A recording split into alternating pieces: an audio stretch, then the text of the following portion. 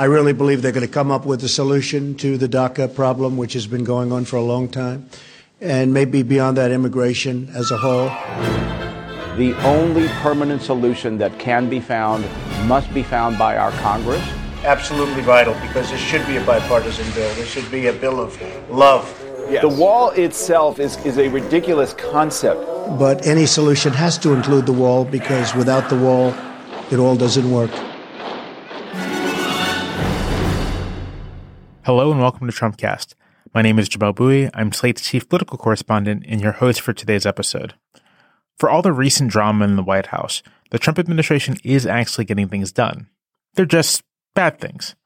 Earlier this week, the administration moved to end protections for hundreds of thousands of Salvadorans admitted under temporary protected status, a program that allows eligible immigrants to live and work legally in the United States after their home countries have been struck by war or natural disaster.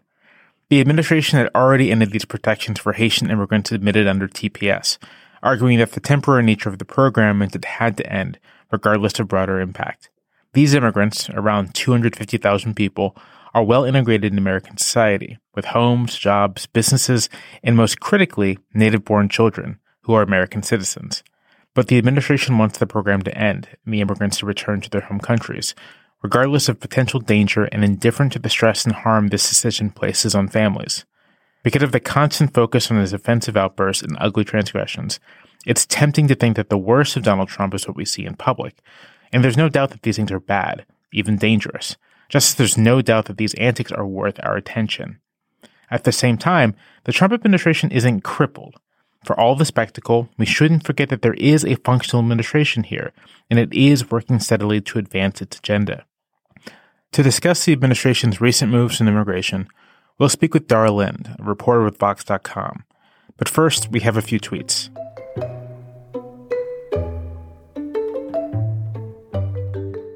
Well, now that collusion with Russia is proving to be a total hoax, and the only collusion is with Hillary Clinton and the FBI/Russia, the fake news media mainstream, and this phony new book are hitting out at every new front imaginable. They should try winning an election, said Michael Wolff is a total loser who made up stories in order to sell this really boring and untruthful book.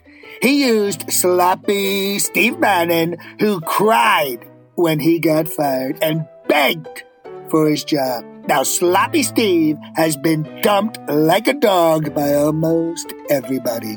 Too bad. The fact that sneaky Dianne Feinstein, who on numerous occasions stated that collusion between Trump and Russia has not been found, would release testimony in such an underhanded and totally without authorization is a disgrace. Must have tough primary. The single greatest witch hunt in American history continues. There was no collusion. Everybody, including the Dems, knows there was no collusion. And yet, on and on it goes. Russia and the world is laughing at the stupidity they are witnessing. Republicans should finally take control. To talk about immigration policy in the Trump administration and to get a larger picture of immigration policy, we have Dara Lind, a senior reporter with Vox.com. Hi, Dara. Welcome to Trumpcast. Hi, Jamel. Thanks for having me. So I don't think it's a peek behind the curtain or anything to say that just before we started, you were complaining about being out of the loop with what Congress is doing with regards to DACA right now. So for the benefit of our listeners, could you explain your grievance?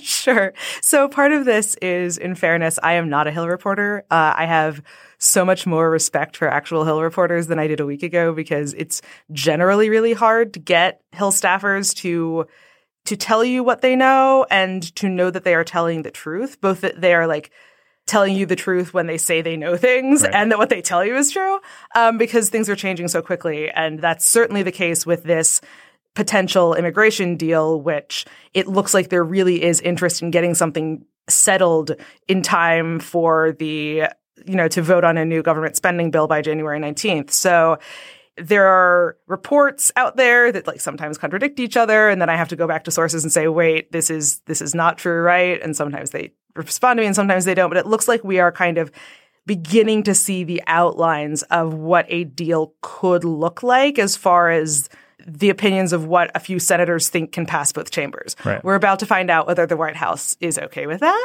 and what it means for the White House, quote unquote, to be okay with that. And certainly it's possible that one party or the other in Congress could rebel. But that is something that against, I think, what we would have expected 48 hours ago when there was the televised, immigration meeting that didn't have substance to it. It looks like despite that, people are actually working towards a deal, which is unusual in Congress. So what are the elements of this potential deal? What is being contested? What does the administration want? What do Democrats want? What are the moving parts here? So the center of this and the reason that it has to be that Congress came to the table to negotiate to begin with is that members of both parties agree that there should be something to protect the 690,000 immigrants who are losing or would be at risk of losing their protections from deportation because President Trump is killing the Deferred Action for Childhood Arrivals or DACA program. So the centerpiece of any deal is giving them some sort of full legal status, which they didn't have under DACA because it wasn't something a president could unilaterally grant. It's looking pretty certain that that's going to allow them ultimately to become citizens, that it won't be a kind of second-class status. The question has been, what are Republicans going to insist on in exchange for that on immigration enforcement and restrictions to future legal immigration? And right now it looks like the trade-offs will involve some amount of money for border security, including some sort of border structure that I can almost guarantee you Donald Trump will call a wall, Chuck Schumer will go to great lengths to insist is not a wall, and everyone else will, kind of fall into camps accordingly. Some provision that does something to restrict, quote unquote, chain migration. And this is still not entirely clear, but could include making it impossible for parents of people who get legalized under this bill to apply for citizenship via their family. And something possibly that would eliminate the diversity visa lottery and reallocate those visas elsewhere. The thing that's kind of gaining traction, which has been interesting over the last couple of days, is a proposal to, instead of giving those visas out to people, from outside the U.S., giving them to people who are currently in the U.S. on temporary protected status, because temporary protected status doesn't allow people to become permanent residents, and because the Trump administration has been winding down temporary protected status programs that have been in place for decades. So this would allow those people to not only stay in the U.S. instead of leaving for 17 or 20 years or whatever, but actually allow them to become green card holders and citizens. What are the obstacles to any of this happening? I know. For one thing, inertia. For another thing, it really isn't clear whether the White House is going to be on board with a deal or not, because it's not clear who's calling the shots. It's very clear that President Trump will sign any bill that gets put in front of him. Right. It's also extremely clear at this point that Stephen Miller is doing everything he can to make sure a bill never gets in front of the president. And it's not entirely clear whether there are people in the White House who are pushing really hard for this to get done. So, every time that congressional leaders turned to the White House and said, tell us what you need, the White House would send them the exact same 5-page document that was a wish list of everything they could possibly want on immigration. It hasn't really been a helpful participant. So, literally as we speak here right now, in theory, this plan is being vetted by the White House, and we may know pretty soon what happens with that. But because Donald Trump doesn't appear to understand or particularly care about the nuances of immigration policy, and because he has a well-known tendency to agree with whoever the last person who talked to him is, I think that's going to be an open question. And it certainly means that he's not out there providing political cover for Republicans who might want to sign a bill but might be worried about backlash from their base for legalizing unauthorized immigrants. There's also kind of an outside concern that Democrats, including led by the Congressional Black Caucus, are going to be very upset about the loss of the diversity visa lottery because that's been an important way for African immigrants to come to the United States. That is something to keep an eye on. But I think the real question right now is, will the lack of leadership that the White House is currently providing end up being a problem? I mean, that seems to be that this goes beyond immigration, but that lack of leadership does seem to be the recurring problem from the administration when it comes to pursuing any kind of policy, right? Like tax reform seemed to only happen because congressional Republicans were gung-ho for doing it. But as soon as there is any hesitation among congressional Republicans, major disputes among congressional Republicans, the absence of interest from the White House, of serious in-depth interest, is like a major obstacle to moving forward. It's especially bad with immigration because everyone knows that's supposed to be his signature issue. And so when he says he wants things, like 5 months ago, no one would have expected that, chain migration would be an important component because it's most reasonable interpretations of what you could mean by ending chain migration are massive changes to the legal immigration system in the future, the kind of thing that you don't want to just pass as part of a last-minute deal to keep people from losing work permits 2 weeks from now. So it's not – the only reason that it's now kind of being considered as part of talks is because President Trump decided that it was a problem and started tweeting about it. And so it's the job of Congress to kind of work backwards from there and say, what can we do to limit family-based immigration to the U.S. in future that will satisfy Trump? We can tell him we ended chain migration. And for the sake of listeners, what is chain migration? It's the president. It's not clear. It can be used as a term that's basically synonymous with all family-based immigration. Technically, it refers to the types of family-based immigration that then allow people to bring in, more family members to the U.S. So, when you bring your spouse to the U.S., they can't then bring their spouse. That's pretty limited. But they can then bring parents or siblings, that kind of thing. So that's what, with policy specificity, people could actually be termed chain migration. But the policy proposals that the White House has endorsed are slashing all family-based immigration, like the RAISE Act that Tom Cotton has proposed. So that kind of elasticity can be a big problem, when it means that the president is just throwing half of all legal immigration to the U.S. on the table. But it can also be a benefit, just like, there's going to be a semantic disagreement about what counts as a wall. If Republicans can say, oh, Mr. President, we ended chain migration because we put in one provision that only applies to the parents of, the hundreds of thousands of people getting legalized under this bill. You can say you've ended chain migration now. That does create something of an opportunity. Right. It just kind of requires the policy entrepreneurship to be able to figure out what is something that can satisfy that talking point that is also going to minimally disrupt the system. Right. I mean, and that's of a piece with jokes, somewhat serious considerations that Republicans could literally pass anything healthcare related and call it Obamacare repeal and kind of move on. And that's kind of what happened with the repeal of the individual mandate in tax reform, that this important portion of the Affordable Care Act was ended. And then the next day, President Trump went on Twitter to say that we ended Obamacare. One thing I wanted to ask you a bit about was temporary protected status and the administration's recent moves on that. Yes. The Times ran a big story on this at the beginning of the week, and I guess I feel like I have a decent idea of what's happening here, but I would appreciate, I guess, a more detailed explainer of what the program is and sort of what the rationale for ending it was. Sure. So the basis of temporary protected status is that if a bunch of people are in the U.S. on temporary visas or as unauthorized immigrants from a particular country, and that country gets hit with a huge natural disaster or a civil war or something else that would make it genuinely unsafe for those people to return, the U.S. shouldn't say, oh, well, your visa's expired, too bad, back you go, but should instead allow them to stay in the U.S. until the situation is stabilized. So it allows the federal government to designate a particular country and say anyone from this country who's in the U.S. who doesn't have another form of permanent legal status can register with us for 2 years. And then at the end of those 2 years, we're going to review the situation and see if it merits a continued extension for another 18 months or another 2 years or whatever.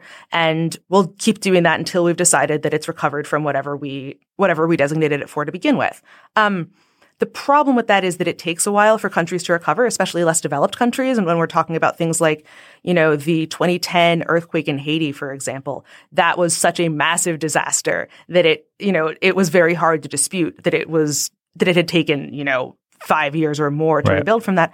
And by the time you're talking about people living in the U.S. for 5 years or longer, you're talking about people who have now built lives here, who to send them back now, even if in theory it's safer than it used to be to go back to their home countries, that may not be what they want. They may have, or if they wanted to go back, they already have. And if they're in the U.S., it's because they really have put down roots here. So presidents before President Trump were very loath to not extend temporary protected status, even, 17 years in the case of El Salvador after the initial natural disaster had hit, just because there weren't other ways for these people to be able to stay in the U.S. They couldn't get green cards. They couldn't really apply for asylum because they had lived in the U.S. That doesn't make a whole lot of sense. But they didn't want to send them back. So the Trump administration has taken this very literal letter of the law approach, and it said, we are pretty sure that El Salvador is not still suffering from the hurricane that hit it in March of 2001.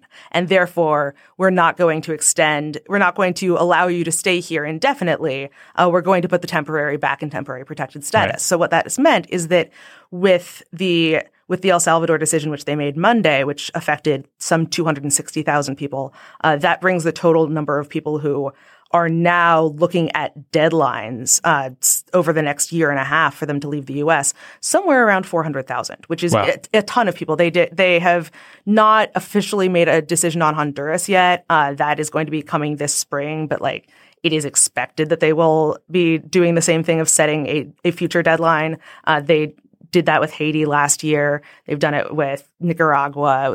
They did extend South Sudan, but ended it for Sudan. So they're pretty clearly, if not killing the program entirely, certainly minimizing it. And there are going to be future decisions. They're about to have to make a decision on Syria, for example, which is something where it is really hard to say that they've recovered. Right. But it's proceeding from this very, I think the most generous way to put it would be that it's a legalistic definition of what it takes for a country to have recovered. The less generous way to put it is that it's what you would do if your goal were to have as few immigrants in the country as possible. Right. What do you think is going to happen to those immigrants? I mean, if you have roots in this country, if you have a kid, if you had a kid here and your kid's a citizen and your kid's in school, if you have a business, what do you think? Do you think people will actually try to return, or do you think all this will do is create a new population of undocumented people? I think it's much more likely that it's the latter. I think that people, there are probably some people who might have access to other forms of legal status that they haven't already pursued, or who might ultimately be able to get some form of relief. But I think a lot of the people who are here are not going to leave, that, for exactly the reasons that you mentioned. I think we've seen that when people have roots here, not having immigration status isn't as big a problem for them as pulling up their entire lives would be. Right. So I do, and this obviously isn't something that the Trump administration is going to acknowledge as a legitimate choice to make, right? It's like, well, either you get legal status or you get out. But I do think that this should be seen as of a piece with the decision to end DACA, even with the decision very early in this administration to rescind the Obama administration's memos on who should be prioritized for deportation. I think all of these should be seen as pieces in a broader strategy in which they're not spending a ton more resources on enforcement. They're certainly not, hugely ratcheting up deportation efforts. Instead, they are increasing the number of people who are vulnerable to deportation and increasing the extent to which those people should feel afraid of deportation at any given time. Yeah. I think this is something I talked about in the open to this episode. I think this is something that is in the air about the Trump administration, which is that for as much as Washington is consumed with all the spectacle of the Trump administration, it does seem that here in immigration, the White House has a very clear agenda and is pursuing it as effectively as an administration can pursue something. Yes, and I do think that to a certain extent, the propensity of this administration to get smacked down by courts, certainly in the travel ban cases last year. And then, this week in the decision by a district court judge in California to force the administration to kind of reopen or partially resurrect the DACA program. I think that things like that have a tendency to obscure the effectiveness with which the administration has pursued its agenda because it seems like they're facing all these high-profile setbacks. But for one thing, the court bench slaps are temporary. Right. No one expects that this DACA decision is going to hold up for a terribly long time. It's kind of a question. It seems to me to be a very open question whether U.S. Citizenship and Immigration Services even starts moving on reopening the program before the Supreme Court says, no, you can't do that. But, also because there are things that just never come up in court or that courts have no jurisdiction over. It's not, no federal court can say that it's improper that the Trump administration is arresting a bunch more people who don't have criminal records, that they're, during immigration raids, arresting anyone who happens to be unauthorized at the location where they're going instead of just the person who they've already, filled out the arrest form or, warrant or equivalent for. So it's definitely not something that is, like I said, they're kind of maximizing the noise that's made by their limited resources. There are definitely cases in which they're overhyping things. There was a raid series in September that, they were making a big deal about, we just went into sanctuary cities and arrested a bunch of people. And some local reporters, local reporters in Portland, for example, where they said, we arrested 33 people in the sanctuary city of Portland, Oregon, looked into the numbers and realized that it was 33 people in Oregon and Washington, and that they had arrested 4 people in Portland, which is what they do in a typical week. Right. So, there's definitely a tendency to kind of use the bully pulpit, use the press to as a propaganda weapon, really, to make people feel vulnerable. That isn't necessarily being backed up by, a massive expansion of resources. But in that regard, especially because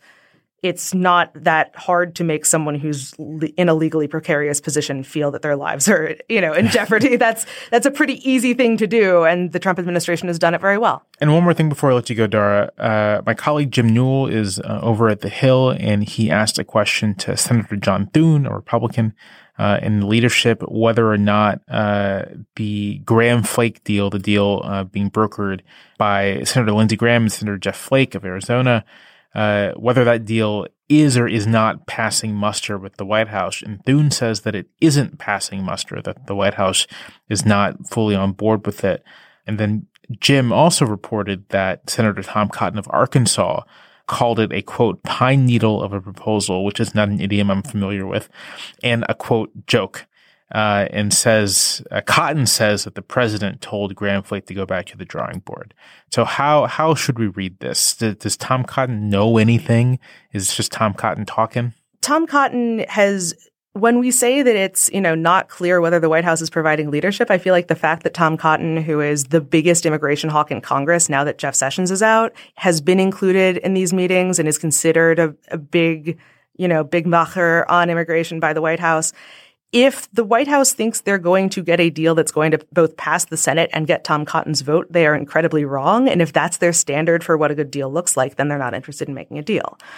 So I think we are about to see whether Tom Cotton is the arbiter of what constitutes a real immigration deal, or whether the White House is going to actually, show the kind of backbone that would require Tom Cotton to get off board.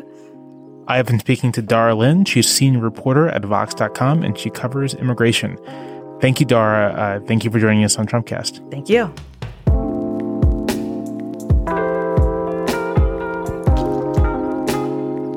And that's the show for today. If you aren't following Trumpcast on Twitter, you absolutely have to. We're on Twitter as @RealTrumpcast. That's @RealTrumpcast. We share links and stories and more ways for you to share the show with your friends and family. Trumpcast is produced by Jason DeLeon, and John DiDomenico is our voice of Donald Trump. I'm Jamal Bowie, and thank you for listening.